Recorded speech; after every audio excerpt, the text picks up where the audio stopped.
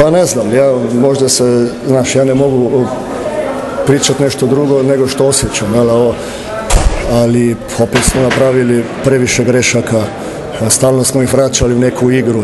Zadovoljan sam pobjedom, ali ne mogu biti zadovoljan igrom. Specijalno odbrani dobili smo 90 poena, čemu mi pričamo. Tako da, ali opet, eto, pobjedili smo i to je sve. Mi moramo igrati bolje, odgovornije, opet previše neodgovornosti.